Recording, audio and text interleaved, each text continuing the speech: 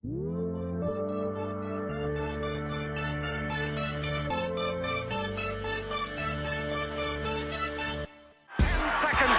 Bryant fakes.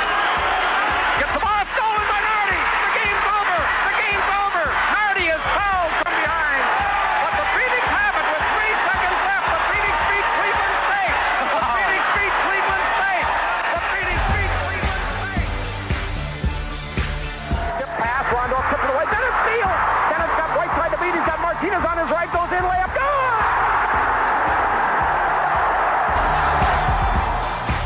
Carrington up with the basketball. Final 3 seconds.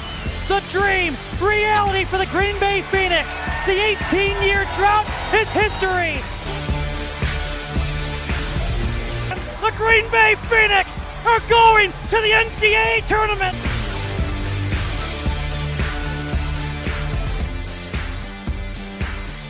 Hello, everybody, and welcome to another episode of the Fear the Phoenix podcast. It's been a while since I last recorded, and I apologize for that. February got a bit crazy, and then obviously March has been like nothing we've ever seen before in our lifetimes. But even though college basketball and sports in general have disappeared, for the time being, we can still talk some Green Bay hoops. My name is Brian Dickman, and I'm happy to be joined once again by my friend Jim Sarro to help me recap the Phoenix last few games of the 2019-2020 season. Jim, thanks for coming on the podcast again. Thanks for having me. I always love talking a little bit of Green Bay basketball. And definitely, when I think about how the season ended down in Indianapolis, I needed a couple weeks off anyway before I could talk about it. So your timing is great today. Yeah, well, I hope you're doing well. I hope your family's doing well, getting through the quarantine one day at a time. I didn't really want to talk about the coronavirus because that's pretty much consuming everyday life right now. But you're right. It's crazy to think that game was basically 2.5 weeks ago. It feels like it was 2.5 months ago, based, with everything that's gone on. Yeah, I mean, it is. I had to look at my notes for the game. I'm like, oh man, I totally forgot that happened. And normally my mind, while I'm getting older, isn't as good as it used to be. I'd still remember a game from 2 weeks ago. So, right. Yeah. So with the sports world grinding to a halt, instead of talking about a potential upcoming collegeinsider.com tournament postseason game, we're just going to take a look back at Green Bay's 2 games in the conference tournament.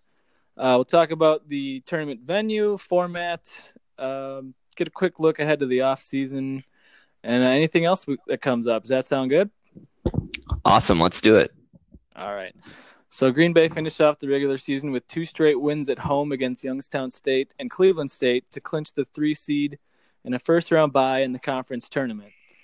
Ultimately, it was Oakland that came to town back on March 5th for a quarterfinal matchup at the Resch Center after the 2 teams split the season series with each team winning by 4 on their home floor.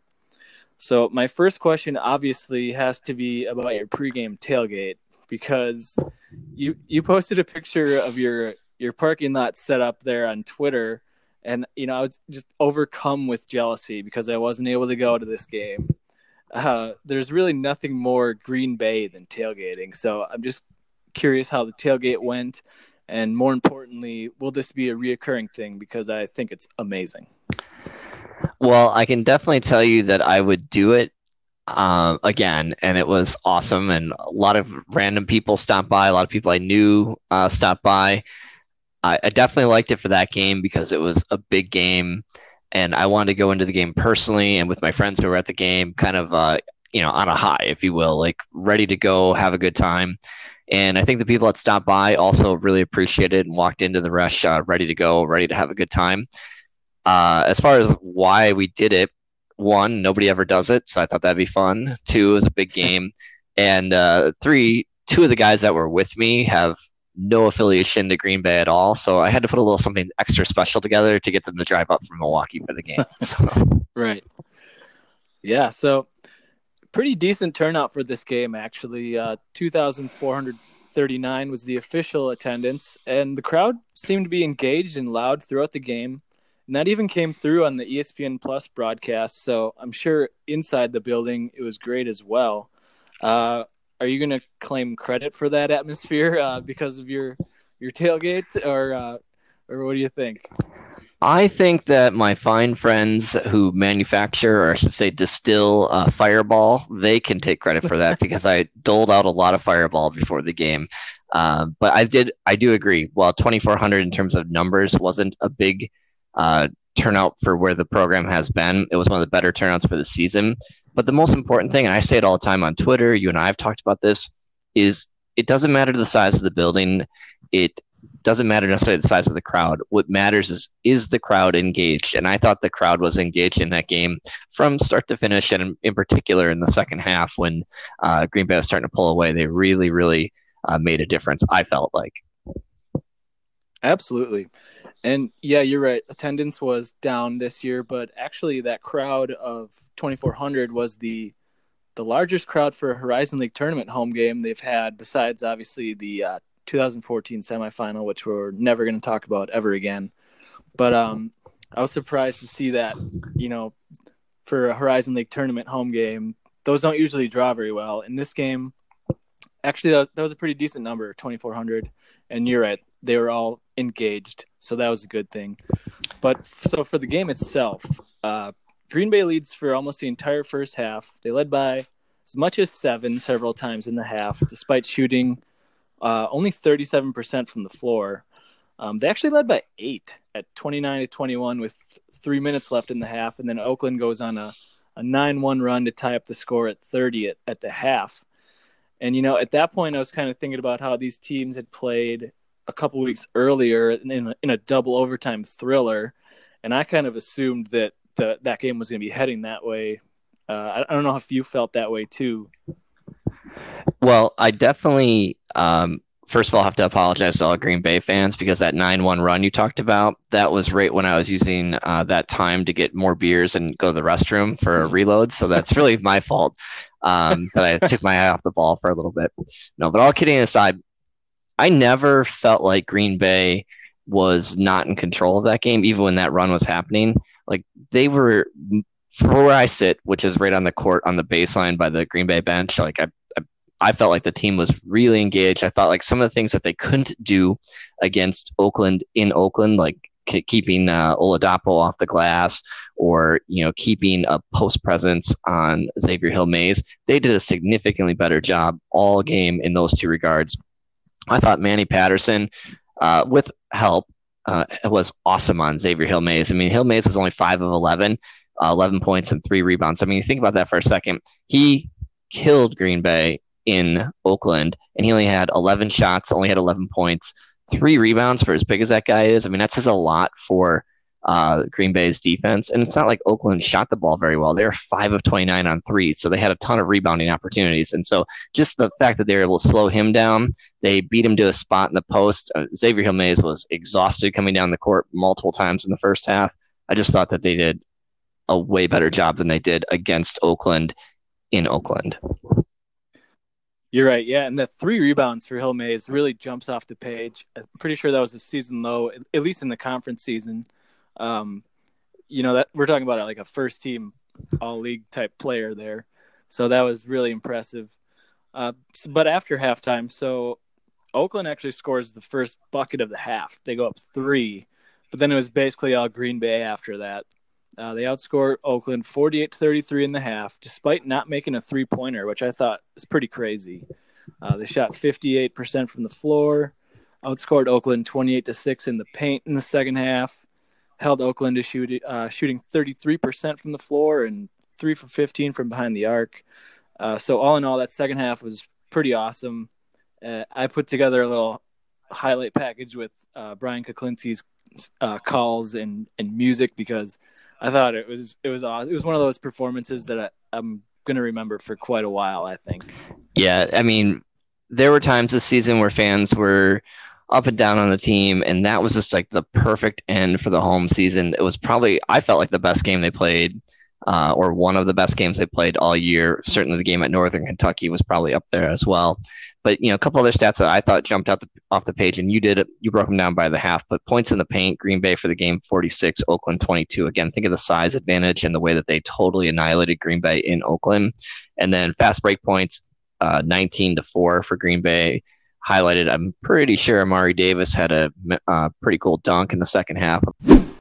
Williams has it poked away. Now Amari Davis comes out with it in transition. Davis with the one-hand dunk down the left side. And Coach Greg Campy's calling timeout. Audio courtesy Learfield IMG College.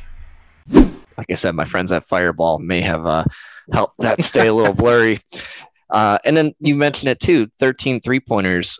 Or, they didn't take a ton of threes. They were 3 of 13, which isn't great, but they didn't take that many of them. Whereas Oakland was 5 of 29, right. And Rashad Williams himself was 3 of 14. So they didn't shoot themselves out of the game, got the ball inside, limited Oakland inside. I mean, just like an awesome, awesome game, especially since Oakland's advantage isn't on the perimeter. They got them to be on the perimeter, and Oakland's advantage in the paint, they nullified. So it was just awesome. Right, yeah, and I noted that Rashad Williams, he ended up with 15 points, but 7 of those came at the free throw line because you're right, he was 3 for 14. So that was pretty impressive defense on him. And, yeah, Oakland was without Trey Maddox, who's now in the transfer portal, by the way. And Brad Brechting was playing hurt, but still a great performance from the Phoenix. 4 players in double figures. Mari Davis had 19. Cody Schwartz had 16. 10 of them came in the second half. Jaquan McLeod, 11. Cam Hankerson, 11. So you mentioned Matty Patterson before. He had 8 points, 10 rebounds in 32 minutes. Obviously not gaudy numbers, but, stuff that doesn't show up in the box score, like his defense on Hilmays and, just dominating the glass. So another solid performance from Manny in that game. Yeah, he had a great game. Those other guys, it was just a total team effort. Lots of guys played hard. Cam on defense was great.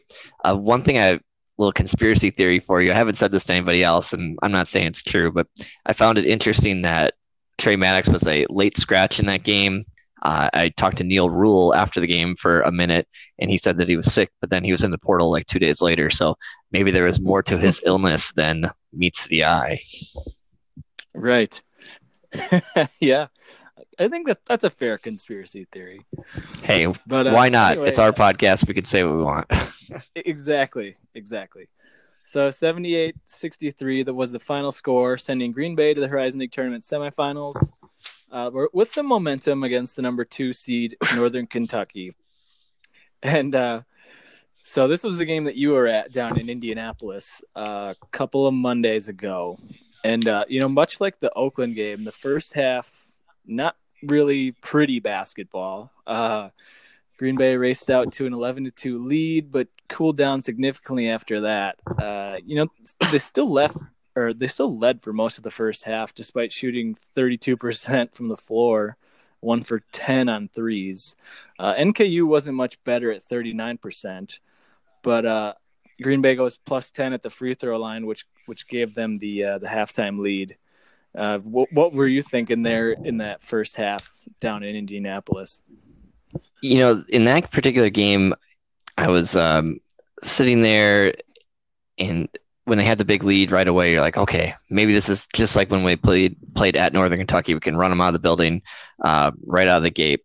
But as the game went along, the game got played the way Northern Kentucky wanted to play the game and not the way that Green Bay wants to play the game. And that's kind of evident when you look at the stats afterwards. Fast break points, we were minus 11. There was 7 for Green Bay, 18 for Northern Kentucky. 3-pointers, Green Bay took 20 of them in the game. Northern Kentucky, who takes a lot of threes, took 22, but basically went to the perimeter, never really got the ball moving inside. It got a lot of one-on-one. Guys like Jaquan had to make really hard shots when they were playing. And ultimately, it just felt like, especially as the game went along, that we weren't going to get over that hump because the game wasn't being played the way Green Bay wants to play the game. So that was very frustrating. And in particular, if you look at the box score, at the 11:57 mark of the second half, Green Bay was up 5. At the 8:14 mark of the second half, they were down 6. So that was a 15-4 run in 3 minutes and 43 seconds. And that was the game right there. I mean, they stalled out. It was like Green Bay versus Northern Kentucky at the Crest, where Green Bay's offense stalled out again for a short period in the second half. Same thing happened. So it's very, very frustrating way to end the season. I agree. Yeah, I made a note of that Green Bay led by 5 at the under 12 media timeout, like you said, but then NKU goes on a run. Green Bay did get back within 2 at 62-60 with 4:40 left, but it never really felt like they could get over that hump, like you said. It was NKU seals the game at the free throw line. The final score is 80-69. Yeah, but that was just a tough. It was so much. Northern Kentucky really just took away anything that Green Bay was doing. The ball wasn't moving. Guys were. I mean, they have to go one-on-one a little bit in Green Bay's offense anyway, but they really just. It was like get the ball and nothing else happened. There's no working inside back out. It's just going around the perimeter and guys late in the clock putting up tough shots, and not because they were selfishly doing it, just like that's all we could get going. It was very, very frustrating. It wasn't a classic Green Bay offensive display, and their offense had been so good for most of the season, and that was really not one that they're going to put in the highlight reel. Right. Yeah, Green Bay fell to 0-8 when scoring 72 or less in a game, which makes sense because, you obviously if you don't score a lot of points, you're not going to win all the time. But I think that speaks more to, if the tempo is slow, they don't really have a good chance to win the game. And the tempo in this game definitely favored NKU. The other interesting thing I wanted to note, because I've had multiple people ask me about this, was basically why doesn't Manny Patterson play more? So Green Bay was 6-2 when Manny Patterson played 25 minutes or more, including the win at Northern Kentucky. 4-7 in games where he played less than 10 minutes, including 2 losses against NKU. So, I mean, I get people's frustration. Obviously, the coaching staff sees, matchups and things like that. But just kind of interesting when you see the numbers like that: 6-2 when he plays 25 or more minutes, 4-7 when he plays less than 10 minutes. I can't say it would have helped or wouldn't have helped to play him more. But one thing I took away from on that line of thinking, like when I was sitting on the court before the game, I was watching NKU warm up, and one of the drills that all their big guys do is basically stand back to the baseline in the short corner, and they pass them the ball and they work on layups and reverse layups. And when you think about in that game, I think it's Adrian Nelson had like 4 or 6 points, basically getting the ball dumped to him while he was back to the baseline in the short corner, and he goes up for a layup. Doesn't even have to dribble, just goes right up and gets a layup. Where I'm going with that, Brian, is that NKU's big men are not really part of the offense in any way, shape, or form. They don't post them up. They don't play on the perimeter. And so my guess would be that the Green Bay coaching staff is saying, well, Manny doesn't have a defensive matchup when Walton, Tate, Sharp, and, Joko are in the game. He can't guard anybody. So they're not playing him because he has nobody to guard. That'd be my only logical guess at why they don't play him more. The flip side of that is put him in the game and have him post up and make NKU bring a big guy in to guard him. But when he was in the game in the second half, he had a baby hook right in the lane, right over he was going over his left shoulder from the box, and it didn't go in. And that was all she wrote for Manny after that. Right. Yeah. And one other thing I wanted to bring up, you touched on the 3-point shooting, 5 for 20 for Green Bay. I know last time you and I talked on the podcast when we had Kyle Craven on, Green Bay dominated with mid-range jumpers against that NKU zone in the first meeting.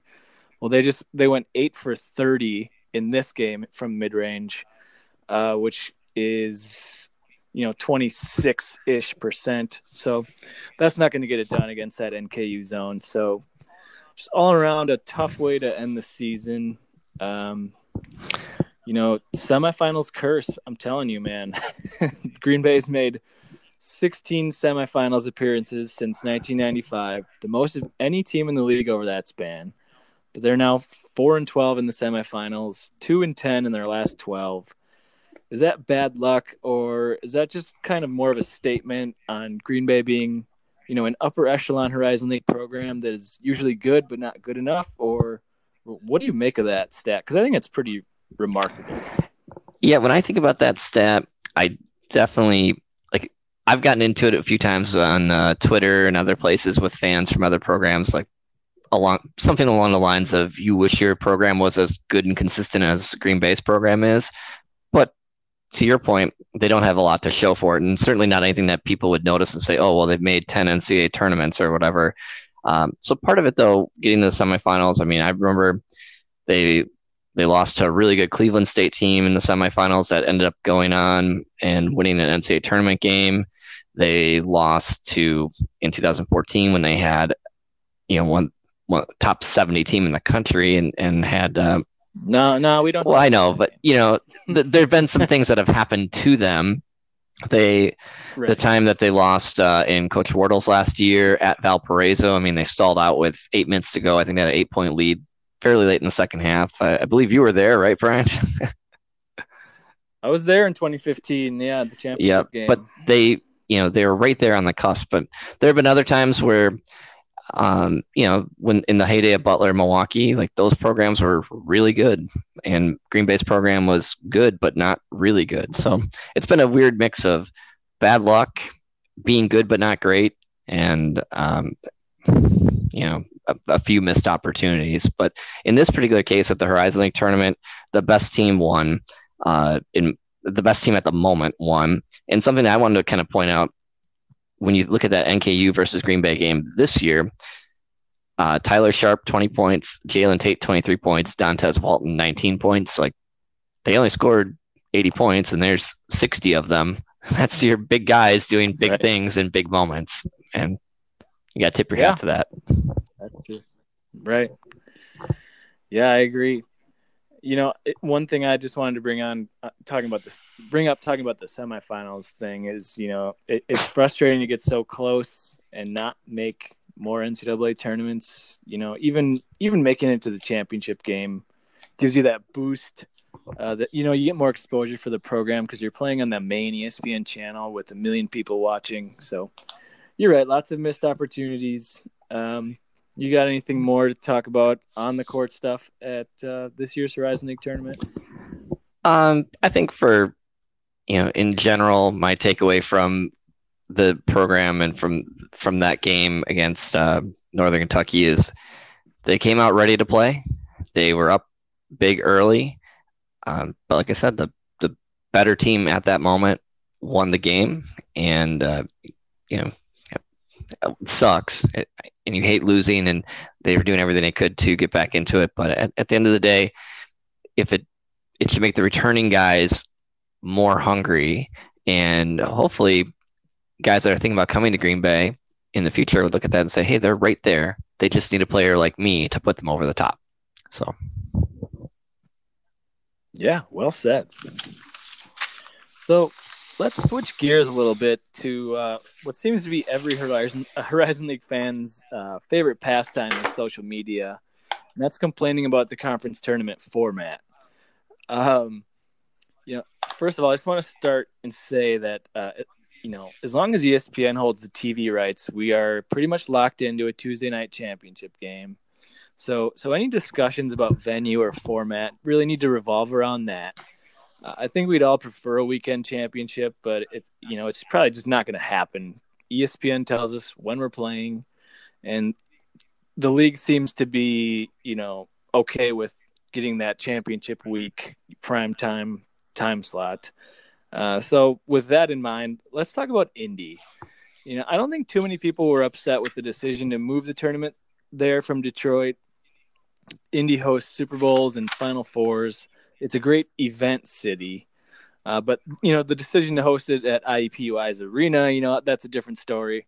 But anyway, you attended the conference tournament in Detroit at Joe Louis Arena, at Little Caesars Arena, and we said you were there a couple weeks ago in Indianapolis. How is this year's tournament in Indy compared to Detroit? As far as host city, venue, any big takeaways that you may have noticed. Okay, so try to not be a total jerk here about this, but the idea of Indianapolis is great. What we executed in Indianapolis was not as good as what they were able to execute in Detroit. A couple of things that I think are important to note, like Indianapolis is a destination city for events, but not on Monday and Tuesday. Like there wasn't anything going on in downtown Indianapolis on Monday night or Tuesday. So that part of it really didn't stand out to me. When I talked to the people that were down there, other Green Bay fans, they were down there some of them were down there by Saturday. Most were down there by Sunday. Like they did some stuff because it was the weekend. So Indianapolis as a venue, it literally could have been on the moon because it wasn't like we're in New York City on a Tuesday night and there's still stuff to do. The other thing that isn't ideal is the Fairground Coliseum, a nice enough building, renovated. It is on the Indianapolis Fairgrounds. It is about, 10 minutes from downtown Indianapolis. So it wasn't like you could walk out of the Hilton, which was the host hotel, and walk to the games. Like in Detroit, last year, I walked from the Greektown Casino and Hotel to Little Caesars Arena, and I walked back after the game, although that might have been a dicey call. But my point in sharing that is like one event happened in downtown arena, in the downtown, in a state-of-the-art arena, and the other happened in a renovated cow barn 10 minutes from downtown. So it lacked a little bit of the big-time event feel. There were some other things about the venue. I mean, we can go into any questions that you have in particular, but that's my kind of comparison between the two, is that one was a big-time arena in a downtown environment, and one was a small-time arena, not downtown. Right. Yeah. Obviously, Little Caesars Arena is one of the newer arenas in the country, so obviously nothing really is going to compare to that.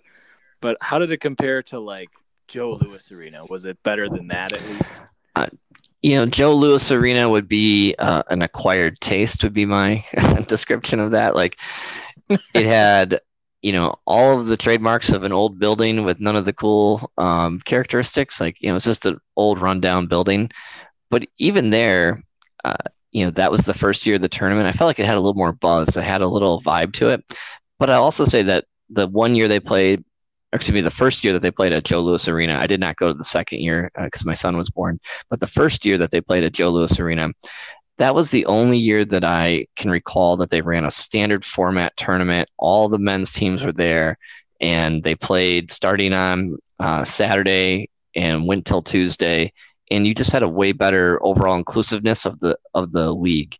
I know we're not supposed to harp on the format too much, but I didn't see IUPUI fans there. I didn't see Milwaukee fans there. I didn't see Cleveland State people. They had a few women's fans there, but they didn't, nobody from Detroit or Oakland was at this thing. Like, it's not inclusive of the entire league the way that they run it. And it felt that way compared to at Joe Louis Arena, which was not a great venue, but it was the event itself was inclusive of all teams. So I guess that leads me to, what is your ideal format? Because we do have 2 more years guaranteed in Indianapolis. This was the first year they did the, the higher seeds host the first 2 rounds with reseeding, with the top 2 getting a double bye to the semifinals. Did you like that format? Obviously next year we're going to have 11 teams, so that throws another wrench into it. But, if this was your ideal format, would you go back to the 4 straight days like we did in 2016, like the MVC does, or what do you think your ideal format would look like? Well, yeah, I'll give you something for comparison because I know this is a hot button around the league, but I did a little research on this, and everybody says, go back to the highest seed hosting the championship like we used to back in, say, 2014. Oh, wait, we don't talk about that year. Never mind. But I want you to kind of look around. I think there's 32 conferences in the league or in the NCAA for men's basketball. The America East, the Northeast Conference, the Atlantic Sun, the Patriot, and the Big South are the only conferences that host a tournament that looks like that. So one thing you have to ask yourself is, who do you want to compare yourself to? Do you want to be comparing yourself to the A-Sun and NEC and the America East, or do you want to be comparing yourself to, the higher end mid-majors? And then of the conferences that run a hybrid of on-campus and neutral, that's the Horizon, the MAC, and the SWAC.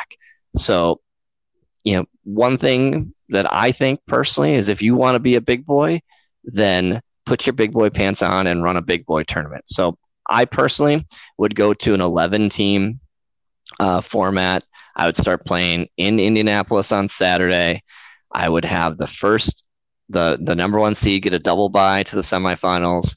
I'd have the 2 and 3 seed get a single bye to the quarterfinals. And basically I'd have 4 through 11 playing in on Saturday. And then you'd have a couple more games on Sunday. And then on Monday and Tuesday, you'd have your semifinals and finals like you have them now. And then ideally, I would keep the women's format as is, which would be, on campus, and then bringing them to Indianapolis for the semifinals and the championship.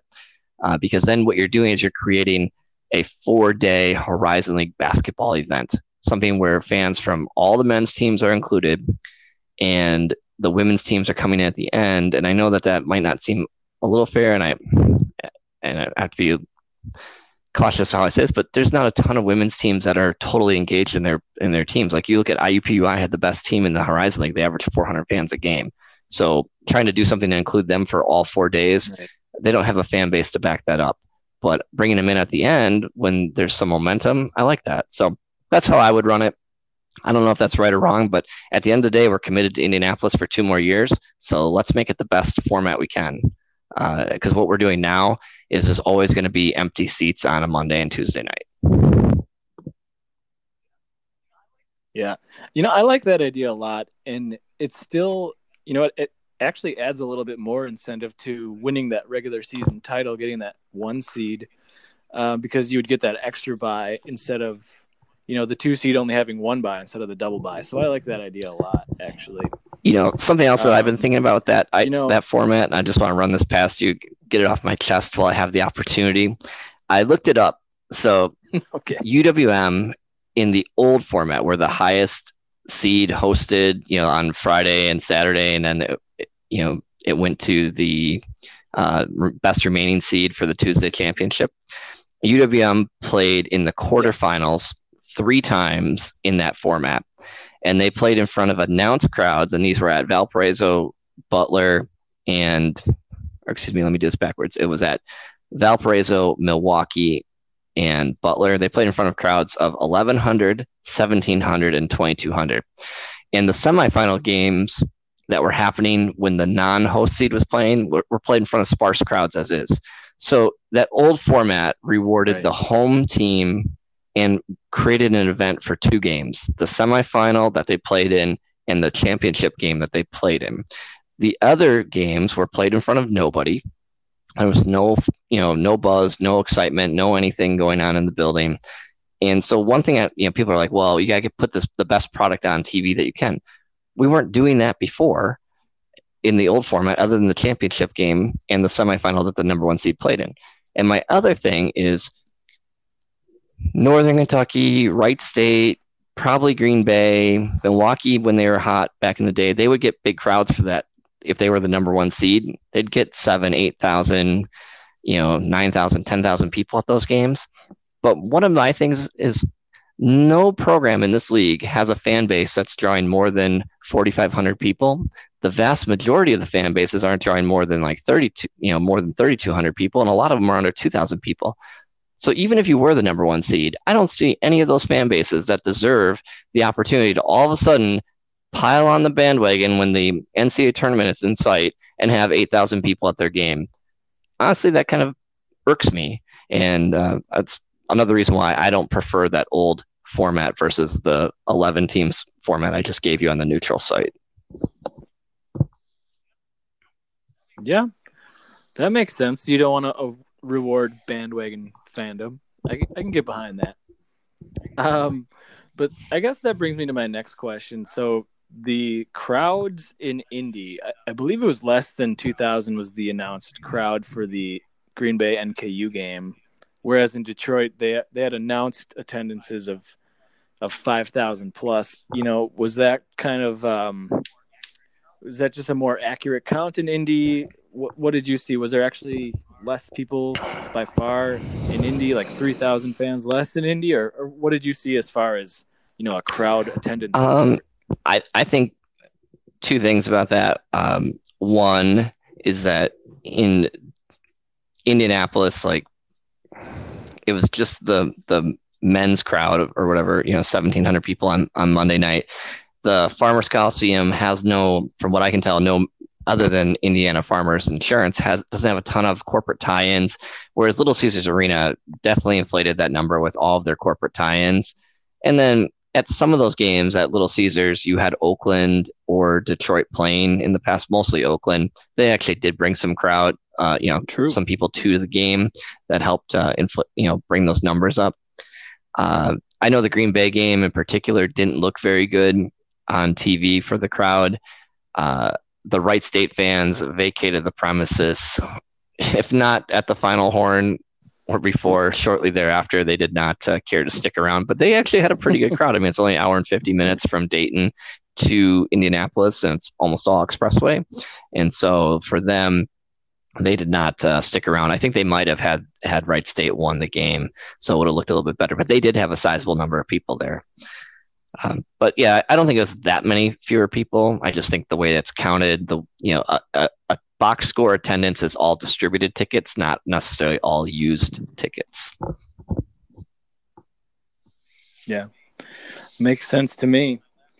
So my last question would be for your format, your 4-day format, which I'm a fan. I'm behind that.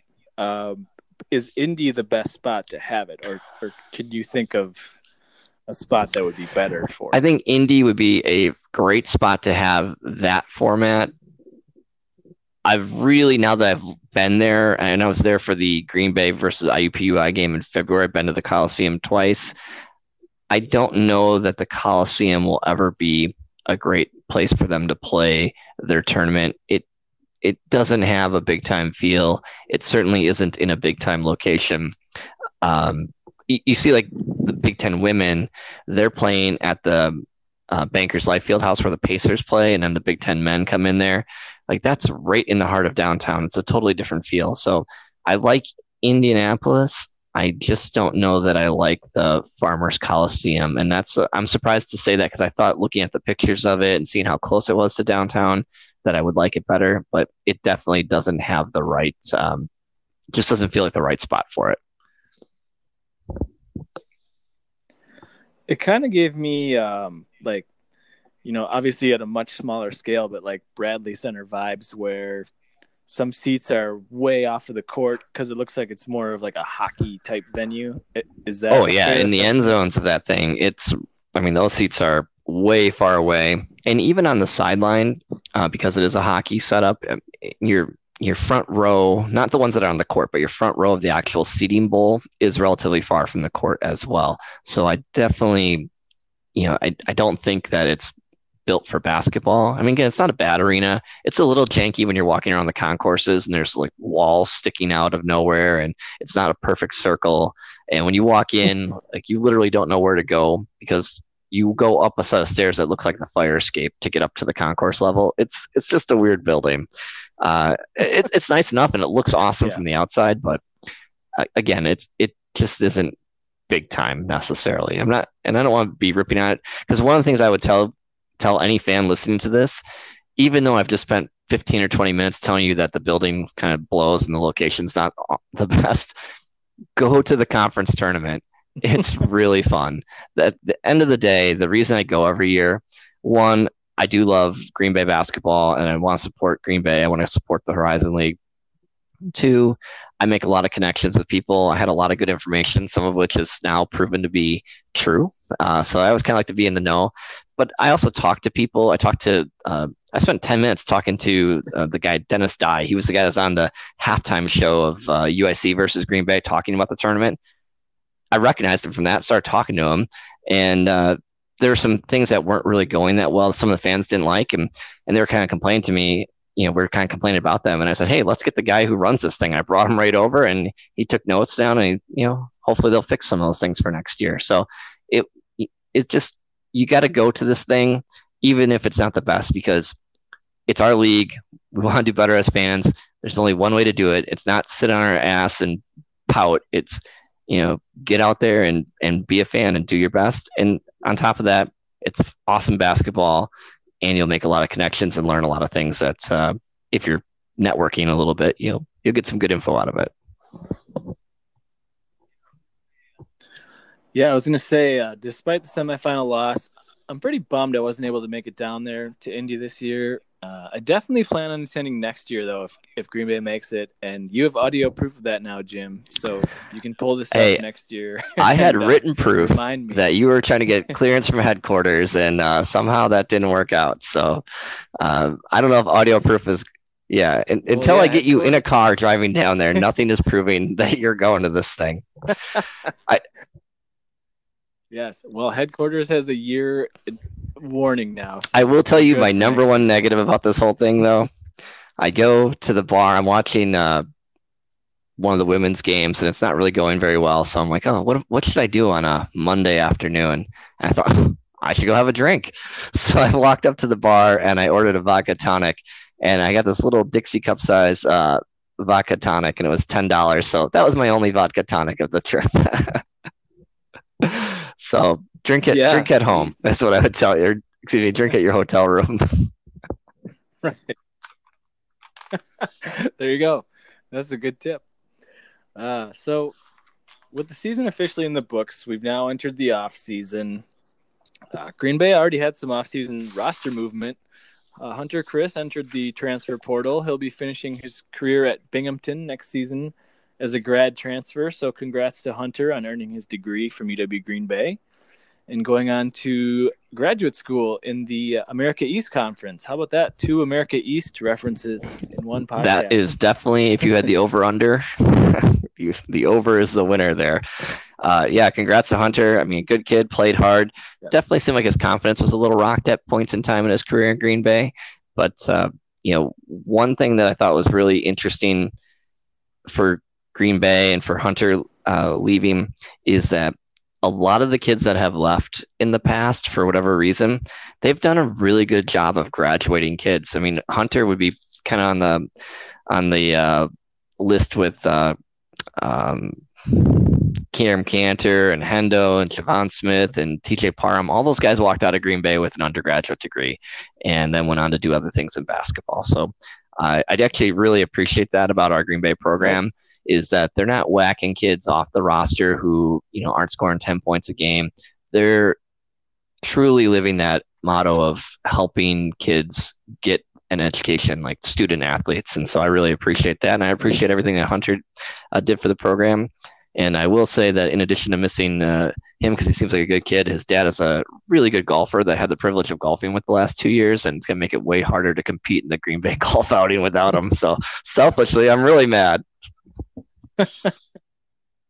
Yeah, Hunter, he didn't play that much this year, so it was hard for him to get into a rhythm kind of, but I agree. He filled his role well, and he represented Green Bay well, so congrats to him again, and good luck at Binghamton. I know I'll be cheering for him, and I'm sure a lot of other Green Bay fans will be as well. So that opens up a scholarship for next season. Do you have any preference on how to use that last scholarship? You don't have to go into specific players, but I mean, you're looking for a project big man. Do you want a true point guard, a stretch 4? What are you looking for in that last scholarship now that we've got one available? Similar to the Loch Ness Monster, I think I'm looking for a project big man. Easy to talk about, hard to find, I suppose. But I mean, when we think about Green Bay, they're one of the things that we always continually talk about for them. Great offensive team, not necessarily the best defensive team or the best rebounding team. And part of that, like, they have guys playing really great defense out on the perimeter, but, having a big guy on that back line that can, swat some balls out of there, grab some rebounds. When you look at the impact that Brad Brechting had for Oakland, now a different style of basketball this year, but he certainly wasn't, a high flyer, but he impacted the game because of his size. And I would love to see Green Bay be able to get a guy that they felt was athletic enough and could grow to be skilled enough that they could play him as a big man. So I'd love to see him get a 4-year big man. I don't know if that's in the cards, but that's my personal feeling of what the roster needs.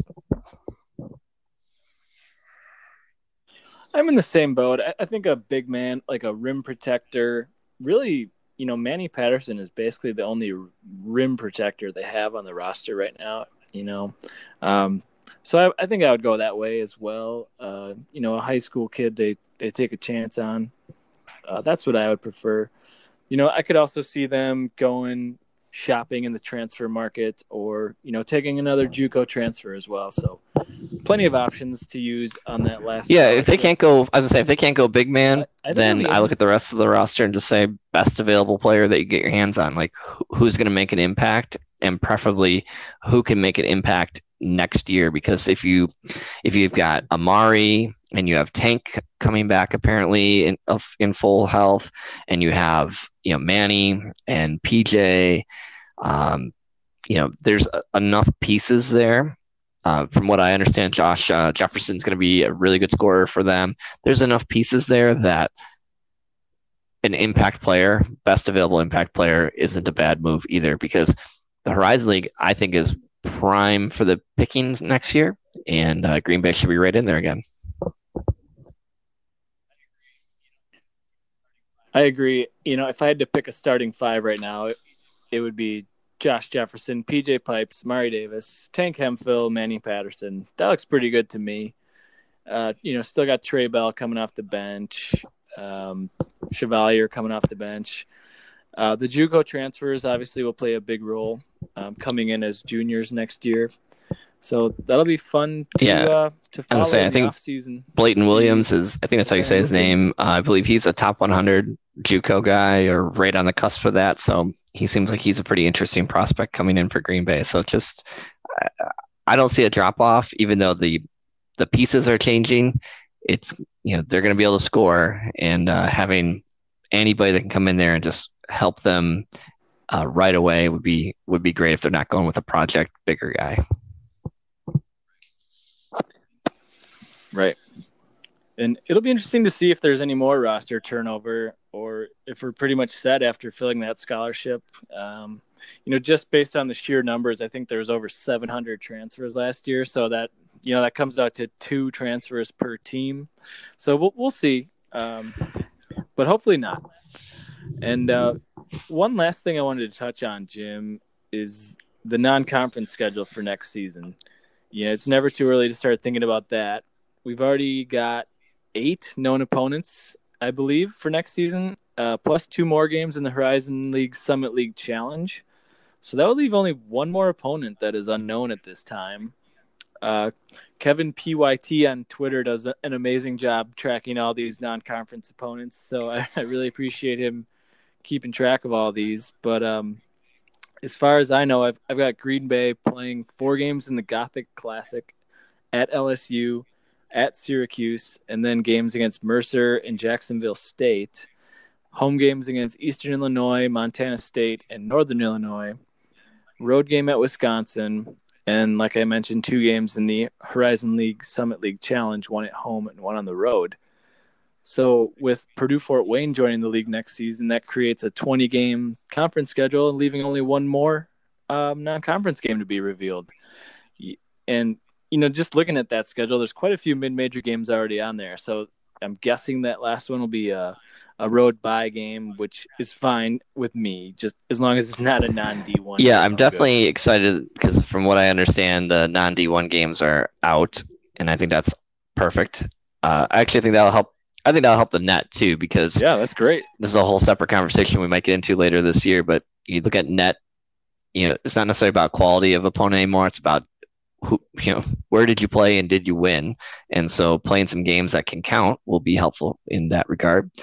I think a wild card in this, like, I can't pretend to be a contract expert, but I think most Green Bay fans understand that they have to generate a certain amount of revenue off of bye games. And my general understanding is that Gotham Classic plus the Wisconsin game probably doesn't get to that number. So I will be curious to see what they do. I had heard a rumor that it might be a home game, but, I can't confirm that. And my math tells me it's probably going to be a road bye game, but we'll see where they go. And either way, I think that what is the most important part of the schedule is that this is the last year that they're going to play in that Gazelle Group type tournament. And this is something else for us to get into when we talk about scheduling. If you are in the undercard of a high major tournament, you are cannon fodder and you are sinking your net. That is just flat out, unless you can somehow get a miracle win, you are just not helping your numbers as a program. I think this year is a really great example that Green Bay didn't have great numbers. And throughout the course of the year, I was like, no, guys, they're better than their numbers. And lo and behold, as the season unfolded, they were third place in the league. They got to the conference semifinals. But a lot of people around the league are like, well, they got a net and a KenPom of 225 or 250. But part of that is that they played really hard games on the road, and you don't get credit for losing close-ish in most of the numbers. So I will be glad when they're out of the cannon fodder category and playing games the following year where they can have a better chance to win. I totally agree. Yes, scheduling is definitely something we could do an entire podcast on scheduling. So and even though I just kind of was going off on the current schedule, like it's no fault of Coach Darner and his guys. Like it's just a bad situation that they got into, and with good intention, but it didn't work out. And now that we're coming to the end of it, like I think the program's going to do some things differently with the schedule going forward that I think fans are going to appreciate.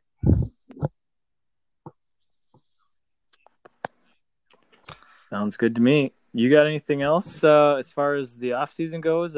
We just touched on the non-conference schedule for next year, the Hunter Christ heading off to Bloomington. I got two things. Number one thing, I'm a big no more Crest Center guy. Let's play at the Rush. Let's play at the Big Boy Arena. Again, another topic for another day.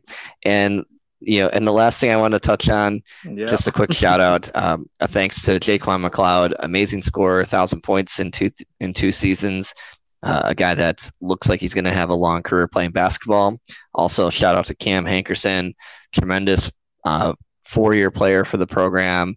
I thought a gritty defender, really improved his offense, and that's a guy I look at and say, he's my Alfonso McKinney Award winner, the guy that might just randomly show up on an NBA or a G League roster someday. You'd be like, how did he get there? He's a 10-point per game college scorer, but he's just got all the tools. He's got the right size, but a great player. Thank you for your contribution to Green Bay. Josh McNair, some of the most unbelievable highlight dunks, played super hard. When I think of Josh, like that game at Montana State this year was Josh McNair at his best. And again, thanks for your 2 years.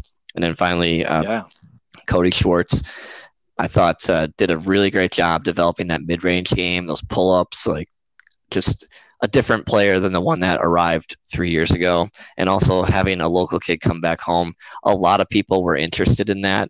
When I was having my tailgate at the Oakland game, 2 random people stopped by and I said, "Oh, you're a big Green Bay big Green Bay fan?" And both of them said, "No, I'm here to see Cody's last home game." So I definitely appreciate the seniors. I just want to give them a shout out and say I really appreciate everything you did, as well as we talked about Hunter leaving. Appreciate you as well. So thanks, guys. Wow, that's well said. I can't think of a better way to end that. To end than on that note. That's perfect. I will say Cody Schwartz had a quiet, really good senior year, and I'll echo your sentiment there. Thank you to all the seniors for all the positive memories. But that's going to do it for this episode of the Fear the Phoenix podcast. Thanks again for listening. I know I was only able to do a few episodes this season, but I've got a few ideas for some off-season podcasts that I'm really excited about, including, the scheduling one and the Crest Center topic with Jim. That'll be a good one. I'm planning to do them monthly, or if events warrant, we'll do an emergency podcast, obviously, and chime in sooner. And then, in the lead up to the season, we'll maybe do them, every other week. And then I really want to do them weekly in the 2020-21 season. So that's my plan. Thanks again for coming on and sharing your insight, Jim. I really appreciate it. And thanks again for listening, everyone. Stay safe, stay well, and we'll talk to you again soon.